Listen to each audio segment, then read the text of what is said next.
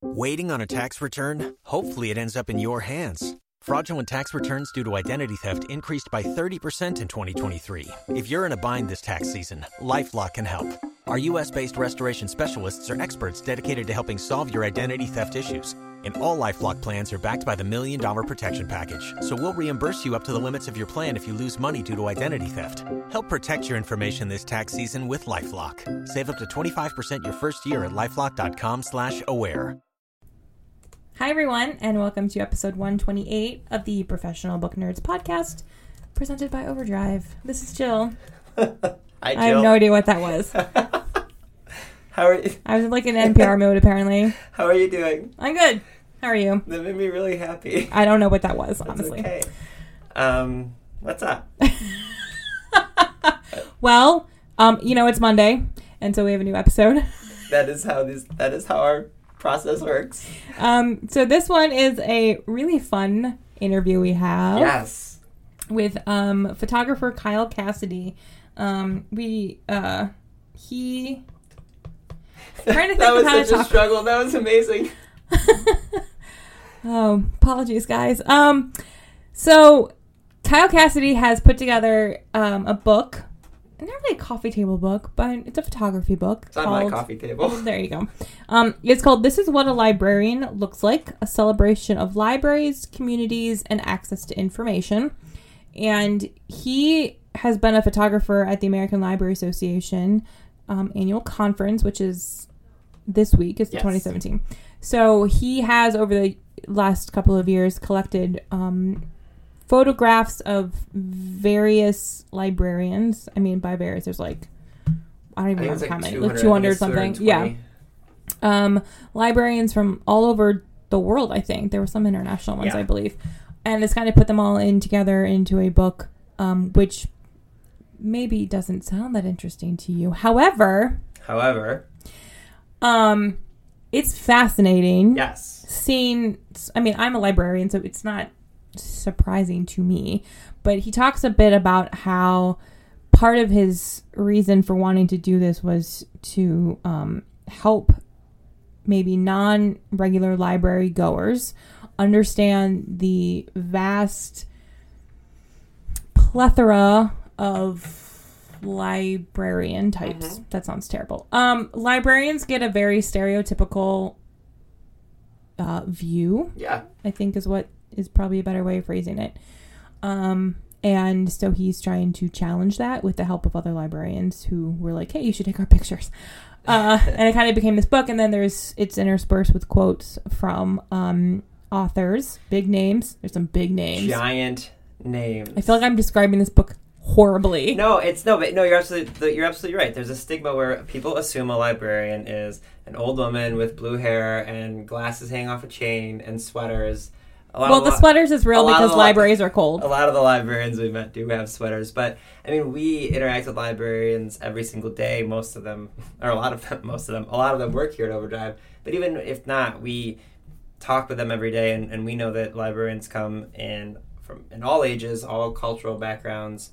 They're incredibly diverse, and so not only is this a book of pictures of them, but each of the librarians have quotes and stories as well. And then, he interviewed, like, when you say big names, like George R.R. Martin, big, and Neil Gaiman, and he talks about this during the podcast interview. This is the episode about how, like, Neil Gaiman was one of the first people to support his Kickstarter, which is a nice way for your Kickstarter to jump off. And he has all these fascinating stories about how he got all these people to jump on board, and the fact that this book has been sent to every congressman and congresswoman to remind them of the importance of not cutting funding for libraries. Right. And we specifically wanted to come out this week during the American Library Association week because we want to hopefully kind of amplify the amount of people that will hear this and know the importance of librarians. And what he did here is wonderful. Agreed. And just, he's like a quote machine, by the way. Everything he said, you and I are both like, we should make a commercial out of I know. this. So. Yeah, it was a very fun interview. And so we'll be seeing him then. We will be, yeah. So Jill and I later this week and over the weekend will be in Chicago for the American Library Association summer meetings, interviewing, speaking of big authors, interviewing some really big authors there, and we'll be at the Overdrive booth. So if you're a librarian listening to this and you'll be there, come stop by and say hey. Say hello. Take a picture with us. If not, if you aren't going to the American Library Association in Chicago, follow along our Twitter account. We'll tweet a bunch of pictures and all sorts of fun stuff. I know we're not always crazy active on Twitter, but this will be pretty Unfortunately, active. we have other jobs that require our attention. No, gosh. Wish we got paid for just doing this. But yeah, this is a fun interview and really insightful into the lives of the librarians and the book itself. I think I said this at the end of the interview, like, we normally tell people to go place holds on books and borrow them from the library, and you can absolutely do that, but then you should also buy a copy of this. So that you described it much better than I was doing. Hey, thanks. My way of talking is to ramble enough until I look over and you're like, good job, you've accomplished the words you tried to say.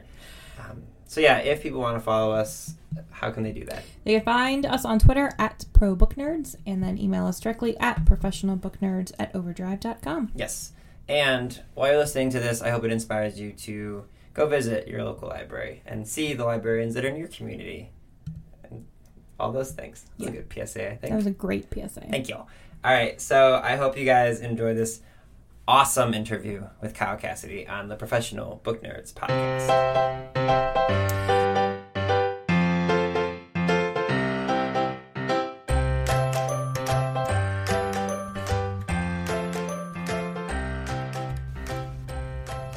Hi everyone, this is Adam and Jill from Team Overdrive, and today we're joined by Kyle Cassidy, who is an author and a photographer whose work includes the forthcoming Where I Write, fantasy and science fiction authors in their creative spaces. And he also has written a book called This Is What a Librarian Looks Like, which, it makes a lot of sense. We're going to be talking about today since we are a library company. So, Kyle, thank you for joining us today. Thank you for having me. It's wonderful to be here. So to kind of start, where did the idea for this book come from? Well, it certainly wasn't my idea exactly. In 2014, I got a tweet from a librarian named Naomi Gonzalez that said, "Librarians are going to be in your hometown. P.S. We are very photogenic." So I had very little to do with the actual idea. I wrote back to Naomi and asked if she could hook me up with some librarians, and I would be happy to come and photograph them. And I went to the ALA midwinter, and on the last day, it was Sunday, and there were about 30 people who had come out for the photo shoot, and I photographed all of them, and I did little interviews with each of them, and I thought, what if I could put you in front of 50,000 people? What would you tell them about libraries and librarians? So they told me their stories. Some of them were stories of success, wonderful things that they had done, and some of them were stories of what libraries needed or how people could help. And I put this together, and I called Slate magazine, and I said, "Hey, would you be interested in running this?" And they said yes, and it went viral immediately after they published it. I think they published it in March, and it got millions of views, and people all around the country started sharing their experiences with libraries and librarians who had meant something to them. And lots of the people I noticed who were doing that were people who said, "I haven't been into a library in a long time, but this made me remember this book or this person or this other thing." And at that time, I hadn't been to a library in probably a decade, and I realized that I had something in common with many of the people who were sharing this story, and that libraries were imperiled, and me and a lot of these people who had been away from libraries, were not aware of it, and we weren't doing what we could be doing to help. And so I started to think about how I could do something that would be useful and that would speak to people who loved libraries, loved the idea of libraries, but maybe had gone away from them as their internet speed got faster, and as they got an Amazon Prime account, maybe they were able to get, as I had been doing, just getting books from Abe or eBay or Amazon when I needed them, and I had sort of fallen by the wayside and hadn't realized all of the other things that libraries were doing. I have go ahead. I'm sorry. Yeah, go ahead. Oh, no, I was just gonna say, I have to tell you, right before we started recording, we told you this. Overdrive we're a digital company, but we're always sent physical copies of books, and your book it's absolutely gorgeous. Jill and I were both kind of flipping through it before we started chatting with you today, and there's so many incredible stories in there. Do you have like a few of the stories that librarians told you that you remember that stood out? I mean, I know that there were over 200 of them. Yeah, one of the first librarians that I interviewed, and one who really changed the way that I was thinking about librarians instantly in that first 30 minutes when I was photographing people, was a librarian from Alaska who had in her library the town's only reliable internet connection.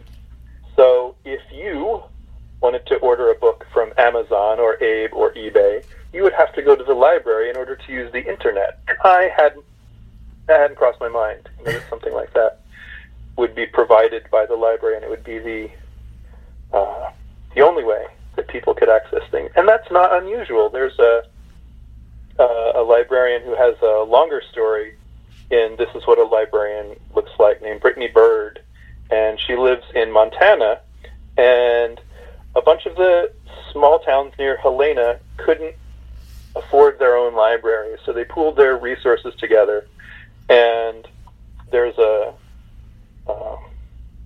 truck which Brittany drives all around Montana, bringing the library to people in small towns, and she'll pull up in a parking lot, and that will be the library for several hours. And she also brings Wi-Fi, so a lot of people don't have Wi-Fi in the areas that she lives, so they will come out to a parking lot, or sometimes it's a neighborhood center, an old folks home, and they'll sit in the library and use their laptops and get all of the work done that they need to do for that week until she comes back the next time. So those stories really struck me. That I think we all tend to grow myopic and think that everybody is like us.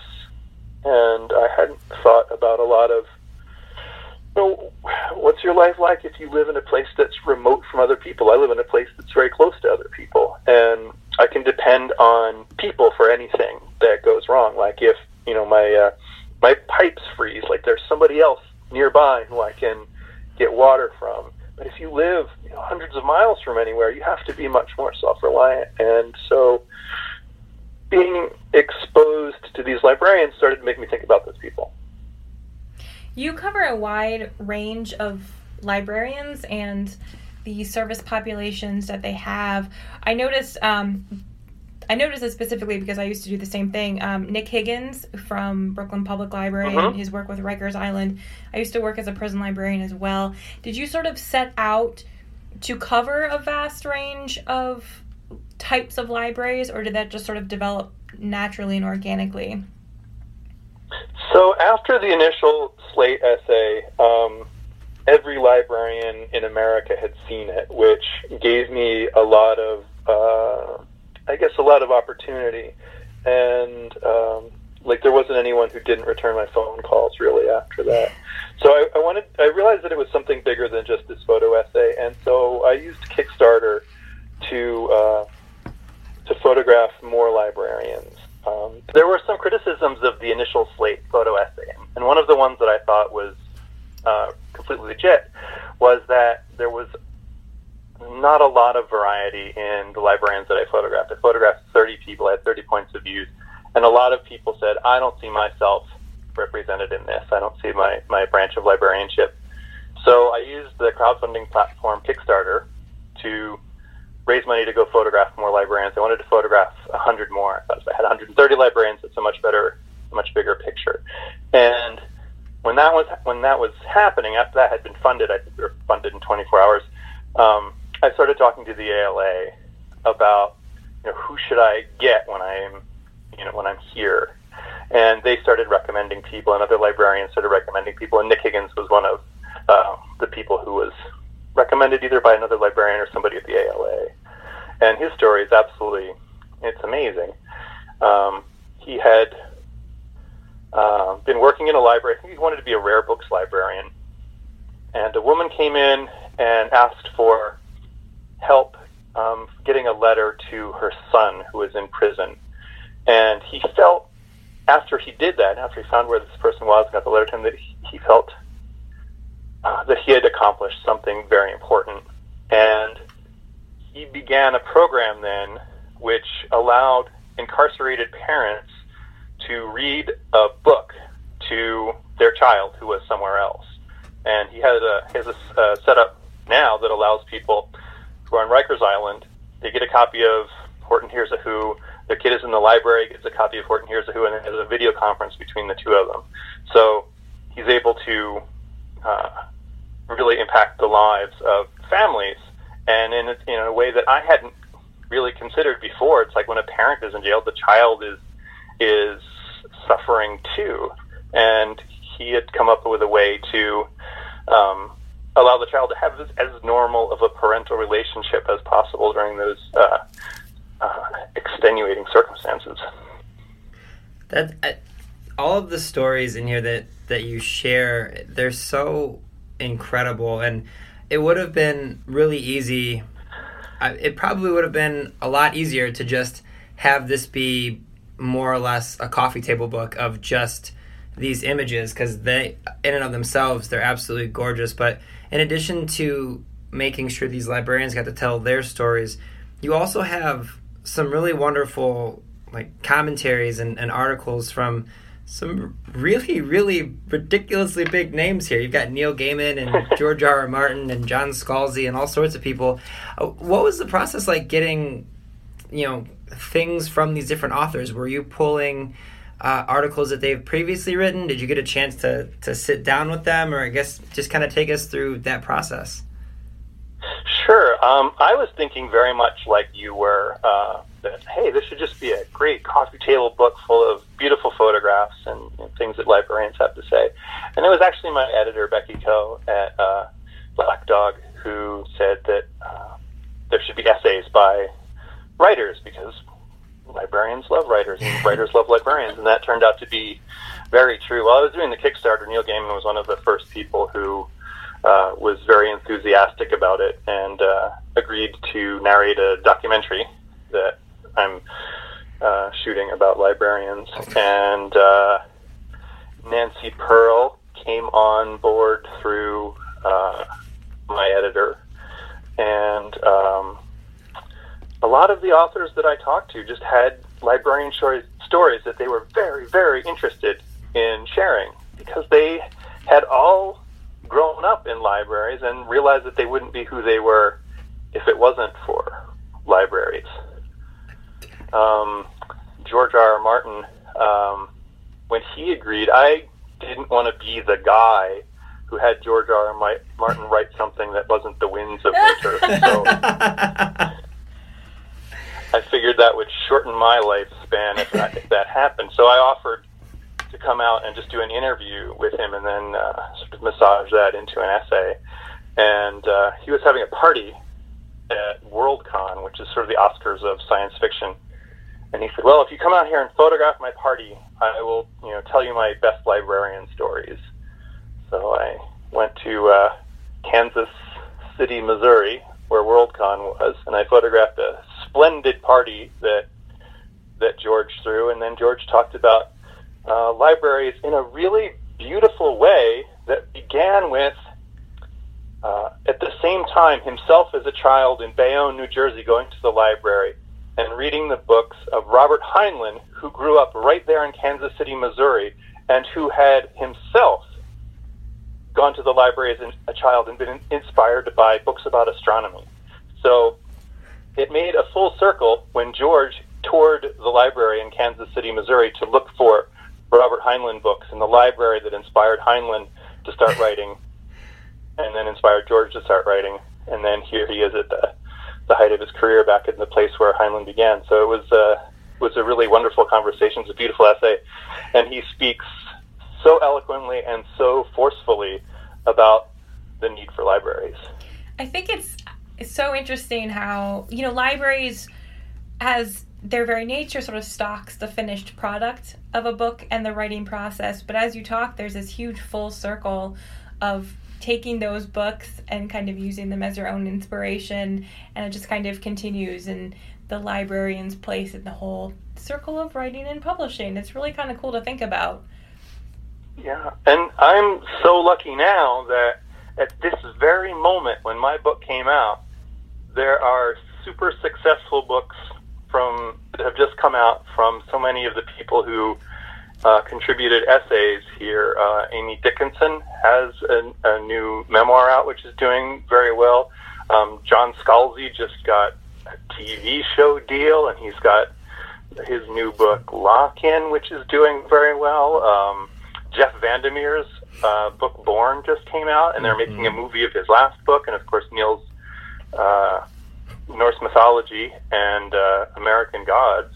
So this really, these people couldn't have come together at a better time for me. You literally have a list here. So we were very fortunate. John Scalzi was in Cleveland, and we had him on our podcast. But the rest of the people you have on this reads like a list of Jill and I's dream people to come on here and talk about their books. That it is so incredible that you're able to get, because I think that'll really, the book, even by itself, this book is, like I said, it's beautiful, and I think it's gonna continue to attract a ton of attention. But the fact that you have these forces of nature when it comes to writing so prominently, championing it, that's just, it makes me so happy that not only were you able to bring all these beautiful library stories together, but to have other people who can kind of expand the potential reach of this book. I imagine that has to be a bit of a dream come true for you as well.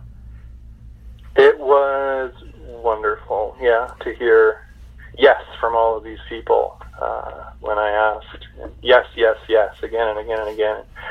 And many of them had, Paula Poundstone has a wonderful essay in there about going to the library with one of her daughters and realizing that they were sitting next to a table where a tutor was teaching an adult woman to read so that she could later read to her children and teach somebody else to read.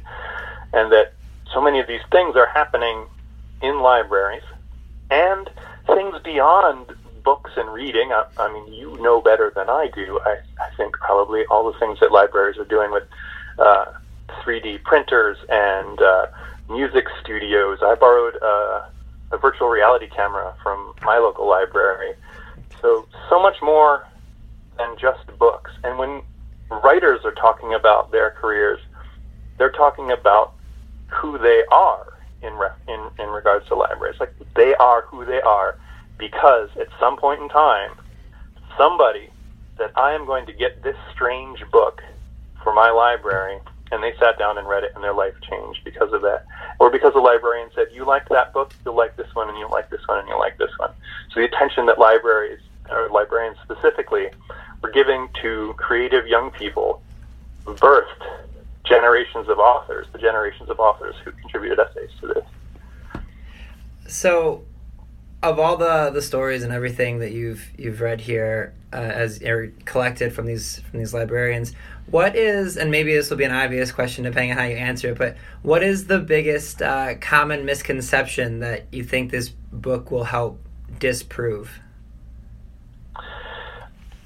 I think the thing that most people don't realize about libraries is that they are not just rooms filled with books. In fact, some of the libraries in here have very few books. But what they do have is knowledge. And that is the key to understanding a library. That not that it's books, but it's knowledge. And knowledge transcends the medium. So you might have a library that has no books but a recording studio, and you're giving people access to knowledge about a particular thing. We have a tool library in Philadelphia where you can take out rotary hammer drills and things like that. And in a world where books themselves have become transcendent of medium, it's all too easy to say, oh, the books are online. What do we need a room to house them for? I can fit them all on my phone. But the book itself is not what the library is really doing. The library is providing knowledge and access to information for everybody. I think it's interesting that you talked about the timeliness of the other authors and the writers mentioned and quoted in your book. As a librarian myself, I think your book itself is incredibly timely. There's a lot going on in this current political landscape where libraries feel threatened. And I think a lot of people who are not familiar with the field and aren't librarians and don't go to the library have a very antiquated idea of what libraries represent.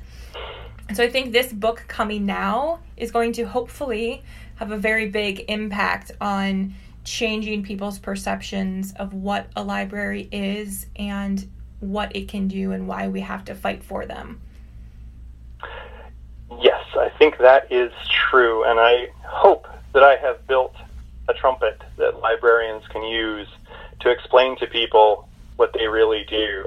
In fact, the advocacy group Every Library just sent a copy of this to every member of the Senate and key members of the House who are on committees that have to deal with libraries, hoping that they will open up the book and say, oh, I didn't realize this. I didn't realize this either. And the next time somebody says, hey, we can save a pathetically small amount of money here by shutting down this branch of the library, they will say, wait a minute, libraries are much more than what I thought they were. Let's save that library.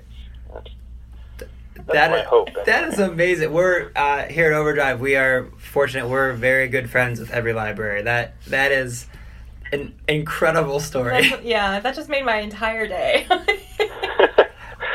Well, I don't know if you remember this, Adam, but when I was at the American Library Association, the last one in Atlanta, ever in Atlanta, yes. So one of the things that I learned about from these librarians that I was photographing, I said, oh, I have all of the books that I want, and they, I read them on my Kindle. And they said, do you know about Overdrive? Mm-hmm. I said, no. And they said, you can download ebooks from the library to your Kindle. And I said, what? This is amazing. And so I got the app, and I started downloading books. And when I went to the ALA, I came to the Overdrive kiosk, and I said, I love Overdrive. And you said, well, thank you very much. And then about 2 hours later, you stopped over at the Chet booth to meet me. But I had already expressed my love for what you're doing there. And so I download books from Overdrive all the time, audiobooks specifically. And if you allow me to opine about what I think is cool about Overdrive for a minute. I think we're okay with that.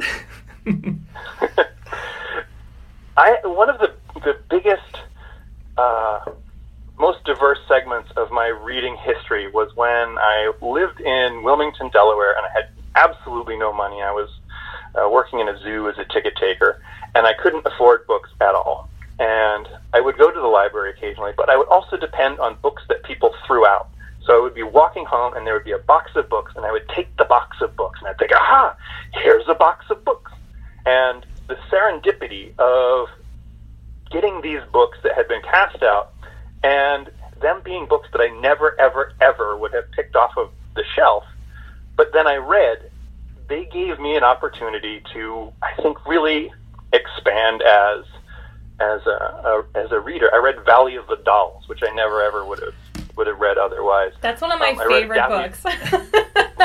I love Valley of the Dolls. Oh, that just made me so happy. Continue. And I picked up someone's entire Daphne du Maurier collection, and I read those, and I wouldn't have read those otherwise. And The Grail Tree was a book that I found in the trash. And my library has a lot of very sort of, top 20 bestsellers on their Overdrive app. So if I'm looking for something specifically, I am probably not going to find it. And I'm like a long-distance runner, so I'm always looking for stuff to listen to. And so I have picked books on Overdrive that I never, ever would have read otherwise or listened to otherwise, which is how I read 50 Shades of Grey, which I thought was not nearly as bad as anybody had heard. The narrator did a terrific job with it. I never would have listened to that book otherwise. But here I am. I have some bit of cultural knowledge. If somebody starts talking about it at a party, I can say, well, when I read 50 Shades of Grey. So what Overdrive has done for me, and then I've read John Grisham novels I wouldn't have read otherwise, but what Overdrive has done for me is sort of reinduce the serendipity of discovering a book that you didn't go specifically to read. And I think that's a wonderful thing.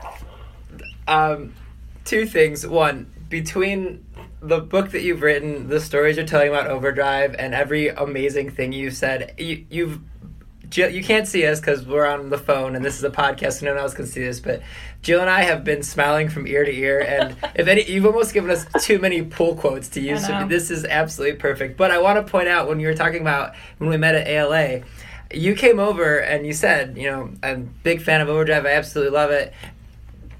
And excuse me, we're very fortunate where people come and do that all the time. So I was just like, oh yeah, thank you. We're really happy to be able to serve you. And then I realized that earlier in the day, someone from your publisher had said, this guy's going to come over and talk to you about Overdrive, and he's creating this amazing stories. Then I realized that was you. And ran back over to the booth. I was like, I need to make sure Kyle is still here so we can talk. So it's like, I completely had this moment of, oh wait, that was the person I was supposed to talk to. So I'm glad that we finally were able to do that. Yeah, it worked out. I think that Overdrive is one of the answers to the retort that people often have about, well, you can get any book that you want from Amazon. Like, well, there are a lot of books that I could get from Amazon that I really don't feel like paying for. I don't know what that John Grisham, Cold Mountain book cost, but if I walked into a bookstore, I probably wouldn't drop $25 on it. But I got it from Overdrive, as I would from my library. I didn't have to go to the library. I didn't have to get out of my bed. I just pulled out my phone, and there was this book, thanks to the Philadelphia Free Library and Overdrive. And I think that anybody who thinks, oh, I have all the books that I need, I read them on my Kindle, can be swayed into supporting libraries to some extent by saying, here are other services that are very accessible to you and very understandable to you that libraries are providing. You can borrow this book, this audio book, this ebook. I think we're going to have you shoot a commercial. I know. So I know that, prior to doing this article and then this book, you're a photographer and you've done all sorts of things, but what's next for you after this book? Is this kind of going to become like your life path of championing libraries all around the country and all around the world, or are you working on something else that you're allowed to talk about? So I'm working on a few things right now. I am still working on photographing fantasy and science fiction writers in their writing spaces. I'm finishing up a book about pay telephones right now. I have a book about roller derby. Ooh. So, yeah, and I'm also photographing fraternity houses. So those are the big projects right now. Interesting. You have a lot going on. The cool thing about all of them is that whenever I go somewhere, I can work on whatever that particular project is, because there's always a science fiction writer who, lives in some place, and there's always a payphone in some place, and there's always a roller derby team in some place. So these are projects that are able to just sort of grow like plants that I carry around with me, I guess, and some of them get a little sunlight and water occasionally when I show up somewhere else to do something. So while I was in while I was in Chicago or whatever, I photographed some science fiction writers. Well, if you end up in Cleveland, we have a roller derby team, and you can stop by the Overdrive offices as well. All sorts of librarians, yeah. So at the end of nope, go ahead. So there are other things that are happening with this book too. There is a touring gallery show that every library is sponsoring, so libraries can get prints from the book, hang them up in their library, have a wine and cheese show. People can come in, look at the prints, look at the books, find out what their library is doing. If their librarian happens to be in the book, we'll make sure that one of the prints that they get is their particular librarian, and hopefully to draw people in who have seen the essay and thought, oh, there's a gallery show at the local library. Let's go see those pictures of the librarians we saw in Slate. So that's going to be happening, and hopefully coming to a city near you. That's really cool. That is really cool. So at the end of every episode, we have what we call the Nerd 9, which are sort of 9 rapid-fire, quick answer questions.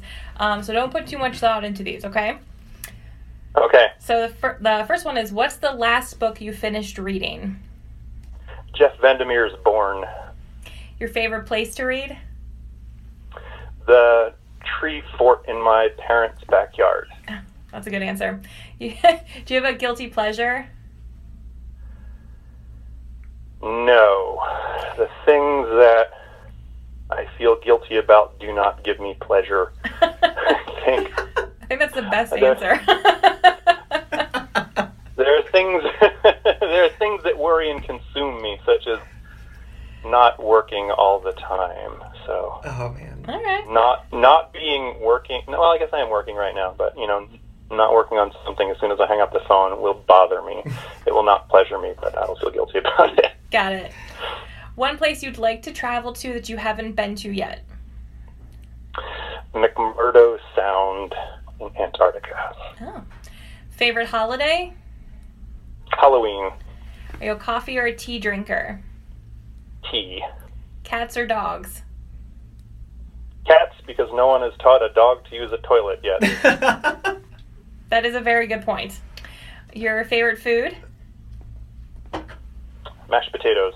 If you could have dinner with one person, dead or alive, who would it be?